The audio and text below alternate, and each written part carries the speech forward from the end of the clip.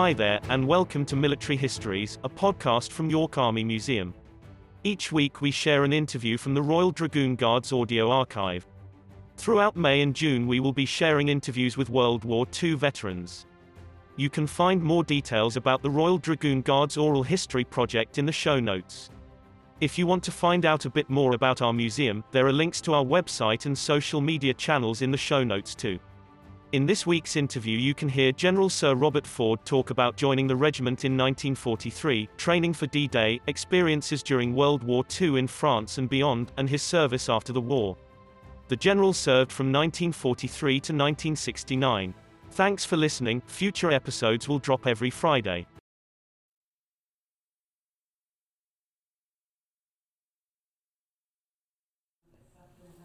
The object of this interview is to be interviewing General Sir Robert Ford, henceforth to be known as Robert, with myself, Eric Stockley, for the Royal Dragoon Guard's Oral History Project. It's the 23rd of July, 2013. Robert, perhaps you could just give us a very brief resume of your Army career, and could you please start with your date of birth? I was born on the 29th of December 1923, and I joined the regiment when they just moved to Heveningham Park from Keighley in Yorkshire in early 1943. Now the regiment had just been told, but I missed this, in a cinema in Keighley, and behind closed doors they'd been told that they'd been chosen to do the assault on Europe, and that they were going to be equipped with a brand new secret weapon called a DD tank, dual drive tank, and so having had all that information, we moved to Heveningham Park, because from there we had a lake called Fritton Lake, on which we could receive all these amphibious tanks, Valentines as they then were, and start training on them. So that happened, it must have been in, I suppose, March 1943, yes, round about that. Right, so you were just starting your training then in this lake? I was just starting, and I joined C Squadron, and I was reserve troop leader for 5th Troop, because by then all the troop leaders' jobs had been filled up, and each troop was getting a reserve, obviously anticipating casualties, and I became the reserve for 5th Troop. Bob Gould, do you know, I think it was 4th, I moved to 4th Troop. No, I moved to 4th Troop.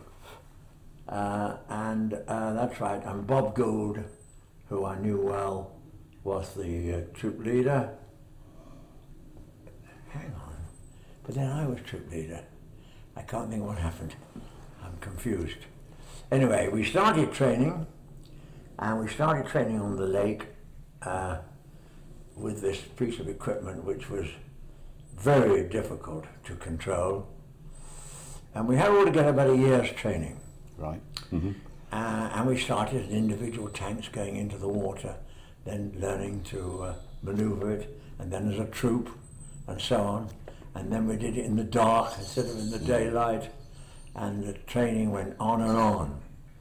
And the worst part of the training, and the bit I remember more than anything else, was the fact, of course, we had to learn how to get out of the tank if it sank.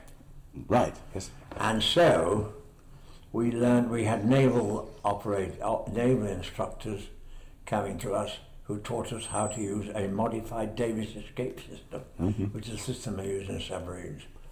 And we used to do this in Yarmouth open-air swimming pool very early in the morning, about 6 o'clock in the morning. And we started off, we had 6 lessons. You started off with getting in at the shallow end and walking down with weights on in all your old tank suits. We didn't have tank suits, we had denims, I'm afraid. No tank suits in existence then. And you walked down, the water came up over you, getting used, and then you had to jump in and so on. And I always remember that another troop in C Squadron was visited with a brigadier doing this. And the brigadier looked at it and he said, 6 lessons to learn that. He said, you can learn it in 1. And he said, give me the equipment, and we fitted him up with the equipment, and he jumped in the deep end and he passed 13 out. Had to be rescued. By the 2 Royal Naval guys on the side. And then the final thing was, of course, that was unpleasant, was they dug a hole, they put a tank in the bottom, about 20 feet deep or so, and we all had to go into our positions in the tank, and then they opened the water at the top and the water poured in on us. We had to stay in the tank, in our positions, until the water rose to the top, and then we had to do an evacuation practice, which was that the commander kicked the driver, that meant he must get out. You then tapped the gunner on the shoulder and he was the next one to go. The operator was number 3, and in true naval tradition, the commander was last. The captain went down with the ship. Yes. It looked all right down in a hole full of still water, but it didn't work when we went out to sea. But however, that's another story. Yeah. And so we did that, and then we moved down to the south coast. We moved to Scotland in the meantime to do some shooting. We still had Valentines. We knew we were going to get Sherman DD tanks, but they hadn't been produced by then. Right. Hadn't come off the production line. So we did all our training in Valentines. And then we came to the big... Oh, no, then I left the regiment. I was sent away to become trained as intelligence officer. And I came back, and that was when I joined 5th Troop as an extra troop leader. I got that slightly wrong. That's okay, that can be sorted. I was troop leader, but that's all right, it doesn't matter. It's a minor detail. And I came back in time for the big exercise. I've forgotten the name of it now, in Studland Bay. Right, I was going to ask you about that, yes. In Studland Bay. And Studland Bay was represented the beach on which we were going to land in Europe. We didn't know it was Normandy, of course. And it was a big exercise watched by the King, by the Supreme Commander, Eisenhower, and by Monty. They had a great specially built concrete shelter which could resist the shells which were coming in from the Navy. It was a live firing exercise.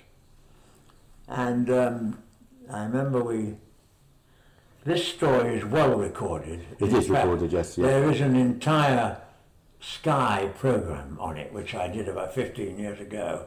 I don't know whether you want this or not. No, that's okay. Just to say that I was going to ask because I live near Studland. Yes. And there was a memorial stone there to the 4/7 Dragoon Guards. Yes. So I was going to ask if part of your training was going to be Studland. Yes, it was. I mean, and if you want to hear about it, I mean, I can tell you, because this is quite fresh in my memory, because I've done the whole thing for Sky Television. If it's on Sky, then it will be. We'll be able to get the. We'll have to get the program. We'll get the program from Sky. When it was years ago. We'll get the program from Sky. They will know what we're talking about. Yes, I see. Yeah. Fine. Because I was lucky. I mean, we did the exercise. It's far too rough. The plan was we were launched from our landing craft 5,000 yards out, and then we had to swim, and we had to get to the beach at H-5. H-5 being 5 minutes before the infantry landed. And because it didn't work, the sea was rough, and my tank was sunk, and it went down 20 feet, which I now know because it's a diving mark for subaqua training. Okay, so it's still there. It's still there at this very moment. It's still there. So far out, it isn't a danger to shipping. And I managed to get out, and I was picked up in the dark and eventually by the Navy, and I watched the rest of the exercise from the bridge of the destroyer, right, on which I'd been hauled out. But sadly, all my crew were drowned. They weren't. They didn't get out. Bob Gould and all of them all drowned. Yeah. Oh dear. Right. Which was tragic. So that's that. I don't know where you want to go from there. Well, let's move on to D-Day. Right. And to the D-Day landings. Yes. And to any exercises or to any operations which might have taken place. Were you there when they crossed the Seine? Oh, you're long before. I was there all the time. You stayed, once you're back to the regiment, then you I stayed with the never regiment? left the regiment from 1943 to 1948. Right, okay. I never So let's deal with that part then, between 43 and 48. Well, I dealt with that part up to, that was in April the 4th, that exercise I described was in April the 4th, 1944. Right. And we, of course, went over, as everyone knows, on June the 6th, Yeah. 44. And between the end of that exercise, which was such a disaster, it was tragic actually, and I just divert a second to tell you that one of my crew was a chap called Corporal Park. And, of course, when the crew were killed, drowned, their next of kin couldn't be told how they'd been killed. Right. Because the presence of the amphibious tank was top secret and mustn't be revealed. So, in the telegrams that they got in those days, they were just said, died on exercise. And then it was planned that after we'd landed and the existence of this equipment was available, that the squadron leader, who was a chap called Michael Bell, would write to each of those who'd been killed on the exercise and explain to the next of kin. Well, Michael Bell was killed before he could write any letters. And so the letters never went. And I just mention this because many, many years later, when the internet had begun and the Curry Club had been formed by, No, I know his name so well. Charles, sorry. Vincent Charles? Simon mentioned him yesterday. Yes, I mean, I've got it written down. I It's know in him the car. very well. It's in the car. It's my old age, I'm afraid. That I received a telephone message one day, and this was in the year about 2000. We were talking about 1944. To say that the widow of Corporal Park had got in touch with the regiment through the internet, and that could anyone help her to know how her husband died. She had never, ever that's been awful. told. That's awful. Now, wasn't that terrible? That's 56, So, 56 years later. The chap, Cecil Newton, who ran the Curry Club, rang me, and he said, well, you were there. He said, you're the only one left who was. He said, will you break the news? I said, yes, I'll give her a ring. She lived in North Yorkshire. And so I rang her. I'll never forget this. And I got her on the end of the telephone. And I said, well, now, I said, you know, it's a long, long time ago. And I'll just tell you exactly what happened. And I told her how he drowned. And that his body was never recovered. Right. Never recovered. And that he is therefore commemorated in the big cemetery in Surrey, the name of which I've now forgotten, enormous one, with all those who died and bodies were never recovered, and we don't know and don't know where they died. Mainly SOE agents and people like that, and he's on the list there. And she said to me, I always remember, she said, well, actually, of course I married again. I mean, I was a young girl, married to Corporal Park, and I married again, and then my second husband died fairly recently, and this is why I'm sort of inquiring now. And she said, I'd like to see it. So I said, well, come down. And she came all the way down with a friend who drove her. And I took her to this cemetery and the memorial on which her husband's name was inscribed and the date of death and so on. And she was wonderful about it. She was very touched. My wife and I took her and she was very understandably very touched. And then she said, and then I told her we were going to unveil a memorial in Studland Bay the following year. She said, I'll come. I said, God. So what age she was? Because Corporal Park was older than me, and she was older than me. Anyway, she came. We entertained her. She came to the unveiling of the ceremony. and I think I was the only one who was there, who took part in the exercise. I don't think any others, we could find any other soldiers. I don't think we could find them, I think, but my memory is very poor. And she was a wonderful woman, and I've kept in touch with her ever since. She's still alive, in her home. Of course, she's not known as Park because of her second marriage. And I regret to say, oh God, I knew it so well. Anyhow, we exchanged Christmas cards, and we did last Christmas. And she must be now 94, 5. I should think. Well, these are the human interest stories, of course, Wonderful, which this is all about. Right. So thank you for sharing that. That was that's quite touching. Yeah, we remember that. I just wish I could remember her name. Oh, well, that's okay. That's Gone, okay. I know it so well.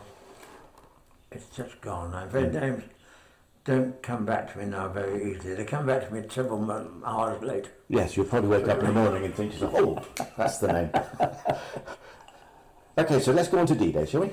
Yes, well then D-Day of course came, and I was then in RHQ. We were all in tanks, had 4 tanks. Shermans had been delivered, of course. We'd been to Linney Head, fired them, all the rest of it. Were the Shermans amphibious? Yes, the Sherman, 2 squadrons. Now what happened was that the 17-pounder was introduced to the regiment, because they realised then that the Tiger and the Panther tank could outshoot us anywhere. Yeah. And so the 17-pounder, which had been designed as an anti-tank gun originally, one tank per troop was given a 17-pounder. Having been given a 17-pounder, the barrel was so long it couldn't be in a DD tank because the canvas screen, I haven't described, I imagine someone's done all that. Yes, they've got the Tank Museum have got some... No, they've got all that. Yeah. I know they've got it all, yeah. So we had a proportion of the regiment changed, and then it was decided that B and C squadrons would be the only amphibious ones and not have 17-pounders. Right. And A squadron would have the 17-pounders. And come in later. And come in later. Yeah. And that was an hour later, actually. So B and C went on their landing craft, the original plan to be launched 5,000 yards out from the beach. But of course, by then we'd learnt the lessons of the exercise which we'd had. And we, unlike the Americans, put a senior officer, a captain, second in command of the squadron, a captain on the naval commander's ship.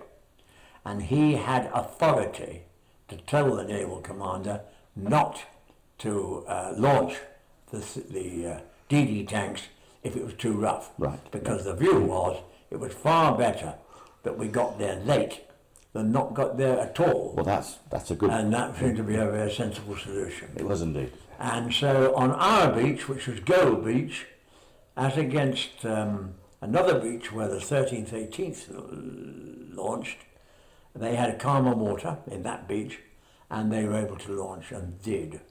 But we didn't launch at all.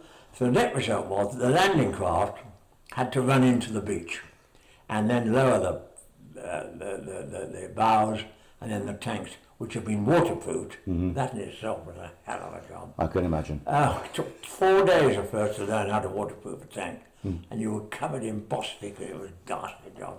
Anyway, so that was what happened on the day. And on my case, better I keep to my own story, I went on to the LCT last at Southampton, which meant I come off first, because you went in reverse.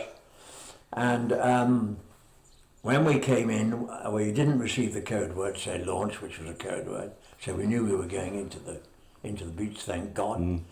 And my skipper on the LCT, we had 5 vehicles on board. I was the only tank because all the crews were mixed. I had a medical half-trap behind me, and no, I think there were 2 tanks, another tank, I don't know who it was now, I can't remember. And I was the first one. And as we came in, it was very necessary to get the angle of the bows right, so that when the tank came off the landing craft, the bows of the tank, which were, the top, which was unwaterproofed, of course, didn't go underwater. And so we had to get the angle right. So the very young lieutenant in charge of my area sent up his number 2, who was a midshipman, young chap about 17, 18, to stand on the bows with a pole to work out the depth. And as we came in, this poor chap was shot dead. Right. And he fell into the water. That was the first casualty I actually saw, and the chap fell straight into the water. So the captain then just rammed the ship up on the beach, and I piled off. By then, there was a lot happening on the beach, because I was about, it was about 8 plus nearly an hour. So there were quite a few people. And the infantry had got to the top of the beach. That was the Green Hards and the East Yorkshires. They were at the top of the beach. There were at least 3 tanks burning, who were Royal Engineer Avery's. Right. From an anti-tank position which we knew about, which was firing defilade down the beach from a pillbox, and we knew all about that, and it's supposed to have been bombed by typhoons and shelled by the Navy, but it didn't make any difference. The chap was still working, and he got the first 3 tanks that landed. And then some brave chaps from the East Yorkshire Regiment stormed the thing. Right. Yeah. And so by the time I came up the beach, there was no fire coming from the flanks. It had been taken out. Yeah. Yeah, it had been put out. And so I then came off the beach, went through the minefield. I knew it. We practiced this on models. I should explain all that. I mean, the colonel took every squadron leader through his task several times on the model. Squadron leader took all the troop leaders. The troop leaders took every man in their crew through the whole thing. So we knew it backwards. That's the idea, isn't it? And the great thing was that I landed on the beach within 50 yards of where I was supposed to. It's not bad having gone across the channel. It's not bad. Not bad at all. Of course, the sea was packed with shipping. I haven't described any of that. No, we don't need to. We don't need to know all about that.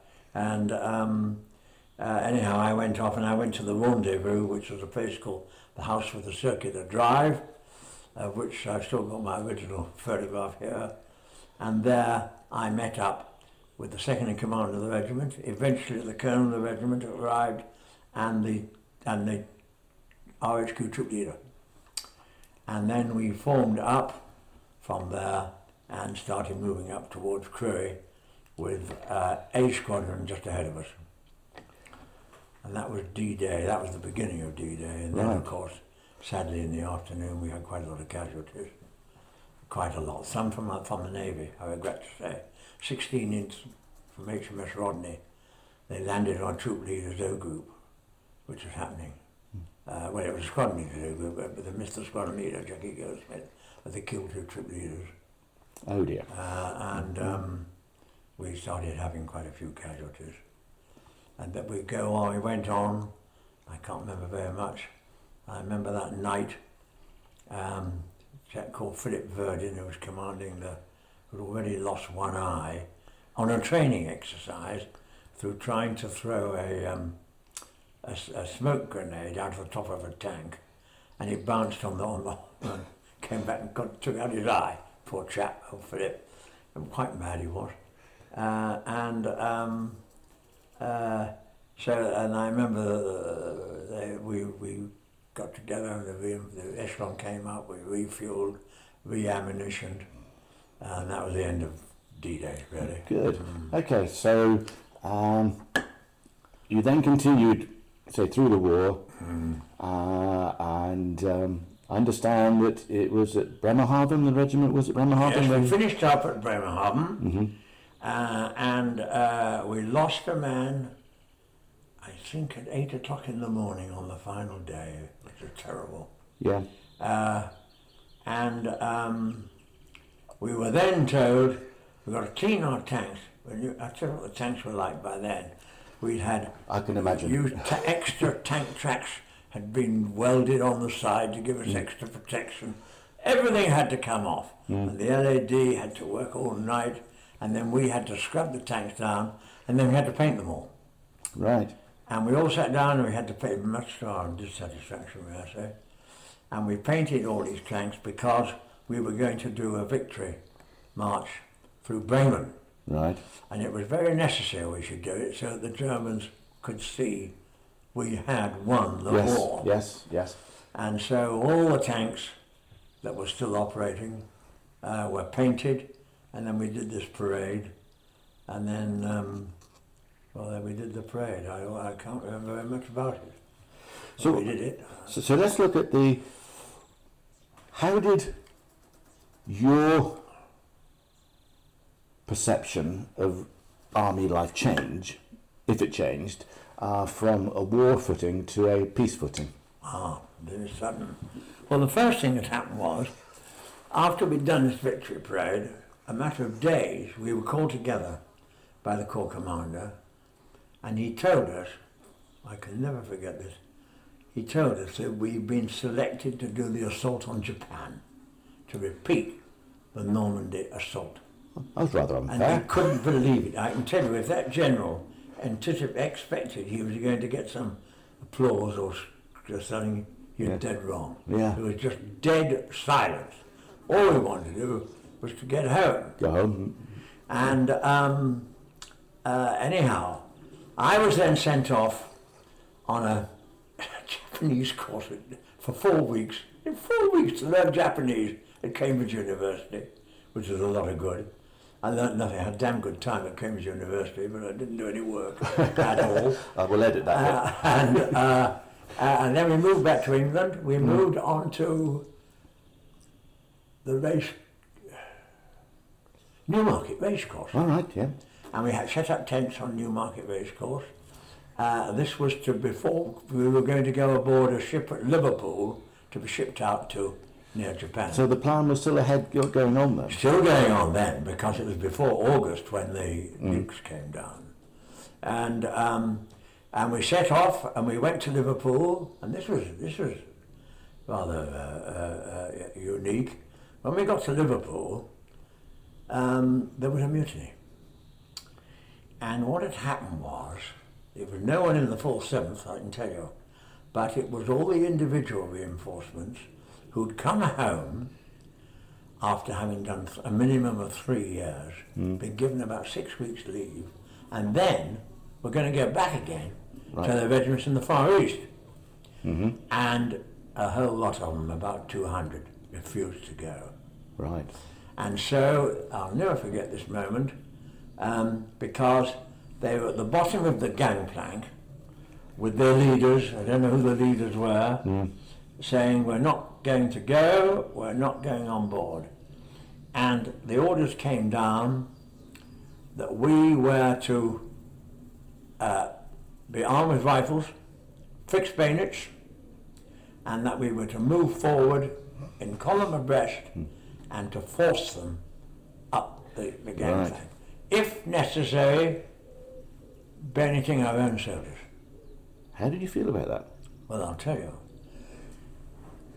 The good old 4th 7th, I mean, the discipline was always absolutely wonderful. I think mainly because we were a great regiment of camaraderie. It was, from colonel to bottom trooper, there was a special, in my humble opinion, there was a special feeling in the old 4th 7th.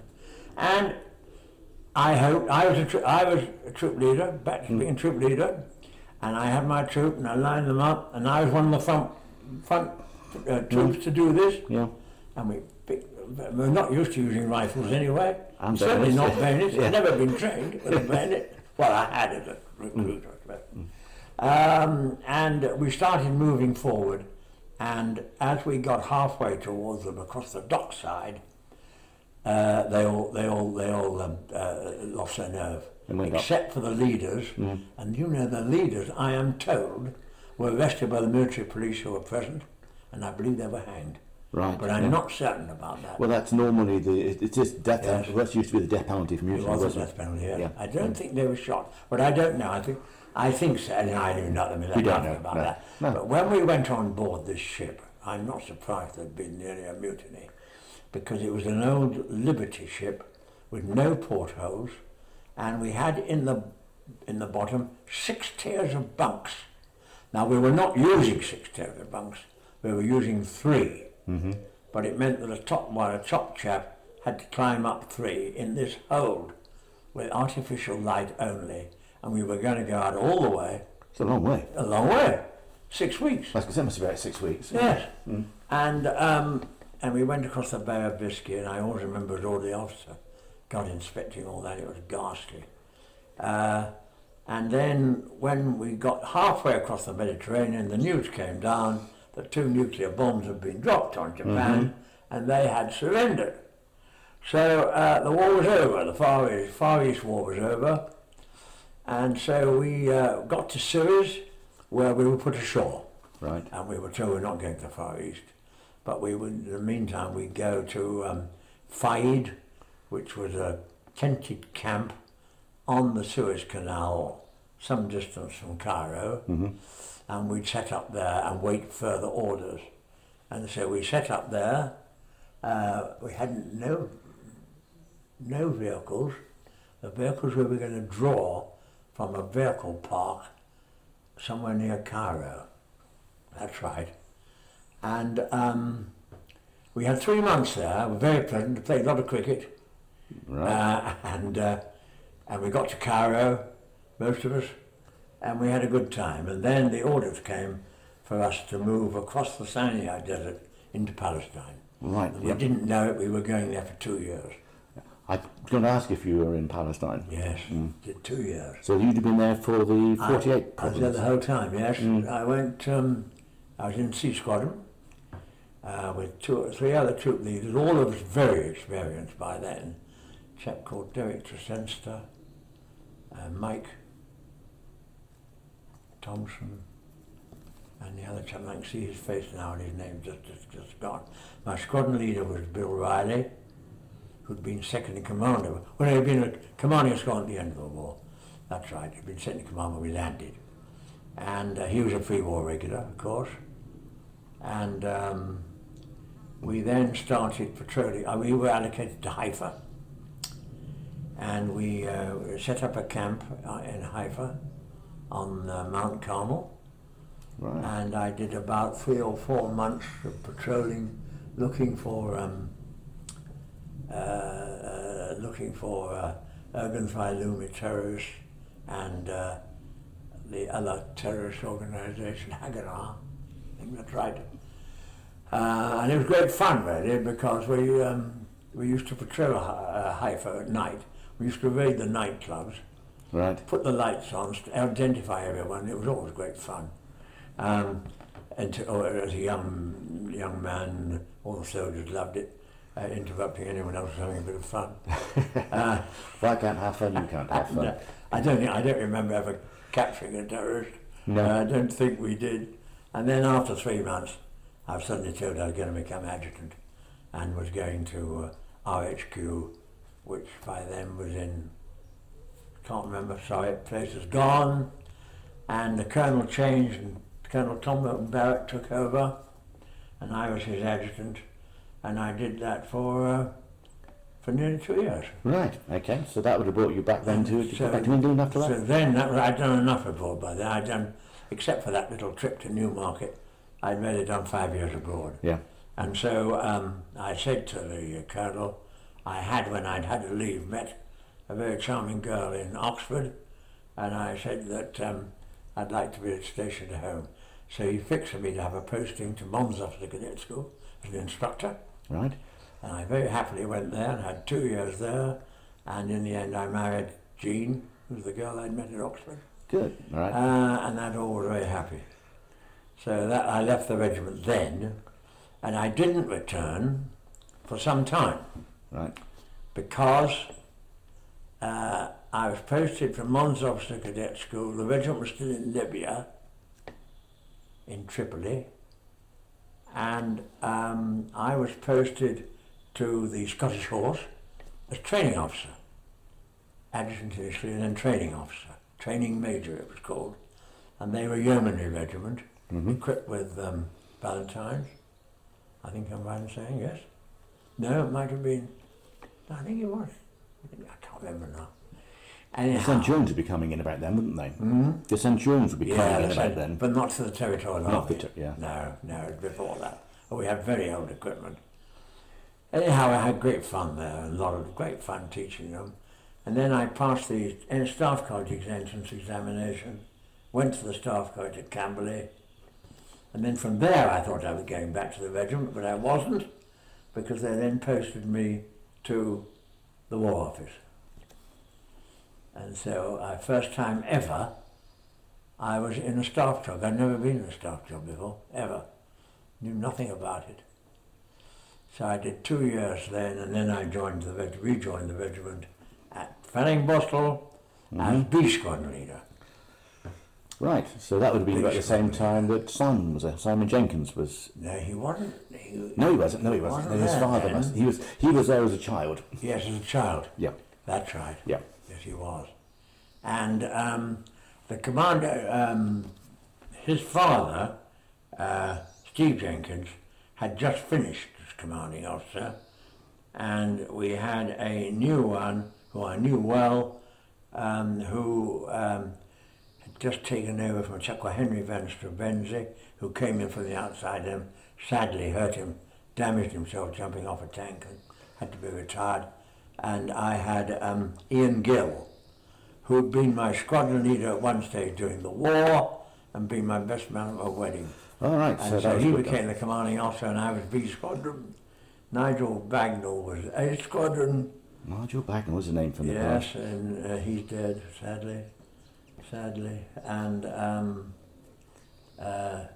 oh God, the other one, she's gone, sorry, it's just gone from my mind. No, that's okay. And I was B Squadron. And of course then it was the Russians who we were worried about. Yeah. And we had Centurion tanks, and we trained up very hard. I can tell you, very hard training. And I did 2 years Right. as a squadron leader there, and then we moved back to England, the regiment did, to Catterick As training regiment. as a training regiment. Right, yeah. And I left Yeah. then and went back to Germany as brigade major of a brigade. I don't know what year we're into now. We must be getting into the 1960s, beginning of the 1960s. Oh, it must be. Well, then I came back and commanded A Squadron for 2 years. At Catterick? No, in Germany. Munster? At Munster. Right, okay, that's when I joined. Now you joined there. Yes. Isn't it funny? God. But I was in B Squadron. I was in Yeah, Black B Squadron was Nigel Bagnall, wasn't it? No. Don't know who it was anyway. Bobby Badley. Bobby Badley. Yeah. Who I saw last And week. LeBlanc Smith has 2IC. Oh, LeBlanc Smith, of course. Yeah. Well, I'm damned. Yes, well, I was in B Squadron. Then I was promoted. It was extraordinary. Somehow I was made lieutenant colonel, and I was still in the regiment. It was all very embarrassing. We had 2 lieutenant colonels in the regiment. Yeah. And I was only commanding a squadron. And I moved on after that because I went to work for as a lieutenant colonel for Admiral Mountbatten in London for 2 years and travelled the world with him, briefing. I was his briefer. And then after that I came back to command the regiment, and of course then it was just going to Aden. So you joined the regiment back in Aden? It just moved in with Mike Yes. Baratoff commanding it. Yeah, that would be And I 1965. took over from Yeah, him. That's 1965. 65, was it? Yeah. And we had, a year in Aden, didn't we, I think? We did Yeah. the years on a yes, we came back in 66. And then we went straight to Omar. Straight to Omar. And then I commanded in Omar until I was taken away to command the 7th Armed Brigade in Germany. And then I handed over to Nigel Bagnall. So you must have been in command then from 65 up to about 1968. Yes, about then. 67, I think. Yeah. I think. I'm doing all this off the cuff. No, you're doing very well. You're doing very well. So that's all that. Yeah. And then I went back to the regiment, 7 years colonel, of course, eventually. But you would have gone. Colonel of the by regiment, then. I'd gone You by would have then. gone by then, yes. But we're not talking about me, we're talking about you. No, quite, anyway, it doesn't matter. Go. So that's my prompting over. Well, now that's it. So when did you retire? Well, then, If I you was can very say lucky. we can ever retired. I then became having commanded 7th Armoured Brigade, God, I must have gone. Oh, I went Chief of Staff to the Chief of Defence Staff, and then from there I was promoted Major General to command the army in Northern Ireland. Yes, I was going to come on to that. Yeah. Now, are you happy about talking about Operation Banner? Yeah, absolutely. Are you sure? Yeah, I don't talk. Because I know there's been lots and lots of, and I know that you've had lots of bad press about that. Yeah, I don't worry about that. So what had to happen then? No. Let's not go into that. So how long were you in Northern Ireland? 2 years. You were there Exactly. You were there for 2 years. I had 2 years in Northern Ireland. Thoroughly enjoyed it because it was an operational setting which I liked. And you were posted to? And I was at CLF, Command of Land Forces, and I was in Lisbon. Lisbon, that's right. Yes. Lisbon. Yeah. That's right. And it was there that you commanded the Operation Banner. Everything. Yeah. For 2 years. And Bloody Sunday happened at the beginning. Yeah. And then lots happened after that, and got much worse after that. It became quite serious. So where were you when Bloody Sunday took off? Were you in? On Bloody Sunday, I was in Londonderry. You were in Londonderry Yes, yourself. I You was weren't in Lisbon. watching it because it was a brigade operation Right. Okay. and not mine. And I was watching it there. And so I saw all that. Then, of course, the inquiry came years later, 40 years later, though. Then the inquiry took off. Yes. There was an inquiry then, and Yeah. that was all over, quite straightforward. And then the rest of Northern Ireland got worse and worse and worse. Finished up with 4 brigades there, my Yes. God. Yeah. And we lost, I know, we lost 120 soldiers killed. And we had 400 and something wounded in hospital. Casualties people have forgotten. I know. Very considerable. Yeah. And Bloody Sunday was just one part of that. Oh, one bit of it. One bit of it. A very, very one small bit. part of Tiny it. bit. But it got blown up out of all proportion, didn't it? Well, of course it did, because Yeah. it was political, yes. And now that was all over. I mean, at that time, it just died. And I went on with Mother, I think, because we had to do this great big operation, Motorman, when I got the bulk of the British Army Yes. out there. Yeah. And they came out with every bit of kit they had. Bought it from Hong Kong, they bought it from everywhere, every bit of kit they had. And we had Avro tanks to knock down, to lead the thing in.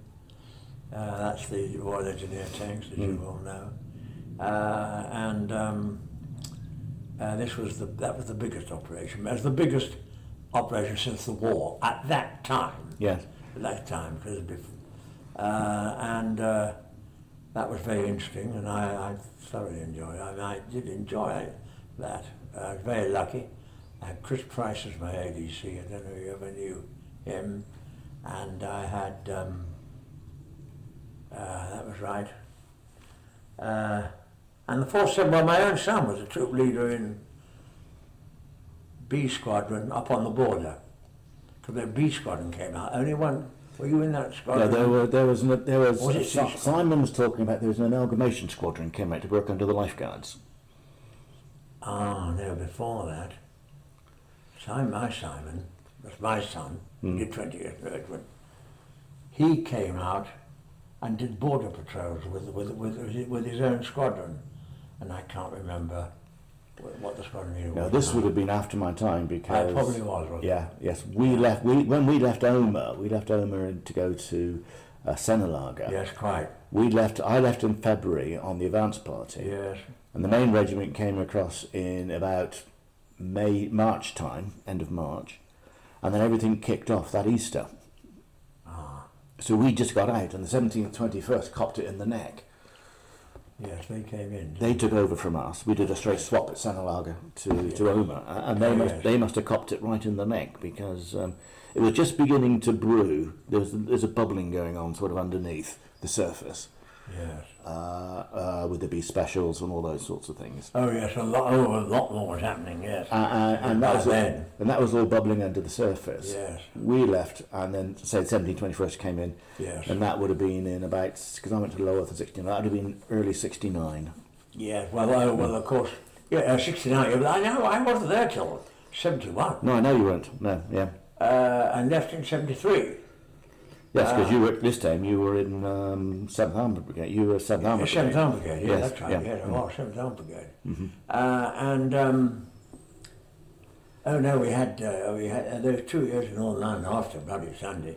There were no casualties. I mean, to us on Bloody Sunday, there were other casualties. I mean, we were well aware. But we started having casualties then because they then started sniping from the houses and everything. Yes. And we all got caught in that at various times. And it was absolutely tragic. It was very difficult for the soldiers to stop that, but they had to go on with their jobs. And we had riots, we had everything you can think of. Major riots, I mean. But all with the snipers in the middle. Yes. So it wasn't the usual sort of riot. No, it was sort of more like a guerrilla warfare. Yes, it was, That sort of thing, absolutely. And therefore, as I said, we lost 120 or 118. That's throughout the whole army, isn't it? All the brigades that were there. That was throughout all the brigades that were there. Yeah. 400 odd wounded, yes. But there were big casualties for that time. Yes, yeah. Anyway, that was that. I wonder if we could start drawing it to a close. We've been talking Yeah, 3/4 of an hour. Yeah, Start drawing it to a close. Yeah. And one of the phrases which you've said a lot of times is that you enjoyed yourself. Yeah. I love soldiering. Yes. I was very lucky. Mm-hmm. I was never wounded. I was very, very lucky. And soldiering was in my blood completely. Yes. Because it came through your father. Yes. Is your son still in service? My son, he served 20 years and he left. Right. A grandson? He now works for, no, I haven't got any grandsons, granddaughters. Yeah. And he now works in the IT world here. Yeah. Well, granddaughters, of course, can join the army now, can't They can now. Yes. Not in my day. Well, not in my... No, I was Commandant of Sandhurst once, and there were no girls then. Nowadays, half full of girls. It is indeed, yeah. Very different. Yes, it must be a completely... So it must be a completely different army then than when you joined. It was. Right. Totally different. And the 4th 7th when I joined it was almost all pre-war regulars. Yes. Because at Dunkirk, we had gone over to do the BEF days, but we had, no casualties really. Yeah. And so it was the old free 1939 regular. I mean, every troop sergeant was a regular, every corporal was a regular, nearly every soldier was a regular. Right, yeah. 50% were. Yeah. And so you had the old feeling of the old regular regiment. Yes. And were you called up or did you sign on? No, I signed on. You signed on. Okay, that's okay. I decided I ran away. So that's all part of the soldiering in the blood, but isn't it? Yes. You talk about, and you've talked about, and I can agree with what you were saying about the idea of it being a family. Yes. Oh, very much a family. Yeah. I don't know the full sense now of what isn't the RDG. I couldn't possibly know because I've been away so many, many years, yes. 35 years. Although I could try and go to the occasional thing, but I can't now. It's very, very much fun. Do you mind if I we'll answer that? Because I never know answer this phone.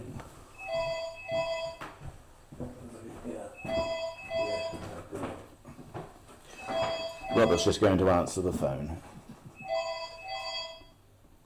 Hello? Yes? Anthea, good morning to you. Well, now I tell you what I am doing. I'm actually talking to a historian at the moment who's come all the way for some extraordinary reason and wants to know. He wants to chat to me. Can't think why, he must find it very dull. But Anthea, I'm so pleased you've rung. Well, I tell you what, could you? A little bit later, I'd like to have a chat. Okay, fine, bye. Good. Leave it there. Much better. Leave it there. In case it rings again. Well, I hope not. And for the record, I'm not finding it boring. I'm finding it absolutely enthralling. Good. Okay, so we're getting very close to the end of the interview now. Yes. And we were talking about the regiment being a family. Yes. It always has been, and I think it's due to, well, I mean, I suppose all families are, all regiments are, but I mean, I only know really well the 4th 7th. Yes. Having spent my life in it. I always felt we had a very special feel. But isn't that the difference between a regiment and something like a corps, like the signals or the engineers. Entirely different. Yeah. Entirely different. Yeah. And I mean, we all mucked in together, and we knew the wives and all the rest of it. And I mean, of course, the foundation of it was the Sound Smash. Yes. Always has been. Yeah. And it was always jolly good in Oh, my know, days, yes. in the false lips. Yeah. I hope it wasn't yours. Yeah. Because that's the real centre, Yeah. focal centre of the Yes. regiment. Yeah. And it was great. The Sound Smash was always a great organisation. Yes, it really was. It's had some good fun. Super. Some good fun in there. And the other thing, of course, you talked about in the war the need for communications. Yes. And I remember Rollo Payne sort of emphasising that. And some of the commanding officers would go around, and if your driver Yeah. didn't know what was going on, you got it in the neck. Absolutely. Yeah. You know, because you hadn't briefed your troop Everyone accordingly. should be told what's going on. Yeah. Mm-hmm. Well, Rollo, sorry, Rollo. Yeah, I'm not Rollo Payne. No. Poor Rollo Payne. Because I haven't mentioned him. Well, he was a squadron leader and my CO shortly, for very short time. Yeah. But he was a squadron leader with me. Yes, of course Yeah. he was. So he must have been a squadron leader in Munster, mustn't he? Why would I know his name? It must be because he was in Munster when I joined. No, he couldn't have been. No? I mean, he's senior to me. One senior to me. Oh, God. Anyway, I'm sorry. No, not to worry. That Yeah. doesn't matter. I do appreciate your time. Thank you for this interview. It's been absolutely fascinating. Well, I hope it has. It has, and I'm sure that it will give a lot of insight to people who are wanting to know what's been going on and what it's like at the sharp end. Well, I'm also very delighted that I just mentioned Sound Smash. I could so easily have missed that, and that's fundamental to the good regiment. Absolutely. And I really sincerely mean that. Yeah. In every way. No, we had, and I like to think we looked after all the soldiers pretty well as we possibly could. No. And because in my days, after the war, half of them were national service. Yes. More than half. 2/3, I think. And then you had short service commissioners coming We in had as well. short service as well, all mixed up. And we all mixed in together, and I really don't think... I like to think if it happened nowadays, it would be the same, but I'm a little bit doubtful myself. I would like to think so, but again with you, I'm a little bit doubtful. Yes, sir. I think that the amalgamation with the skins is an amalgamation too far. Yeah. That's my view. And of course, there's talk now of further amalgamations as well. Awful. Yeah. And the iron, of course, is cutting right back. Yeah. Well, thank you very much indeed. And I now terminate the interview.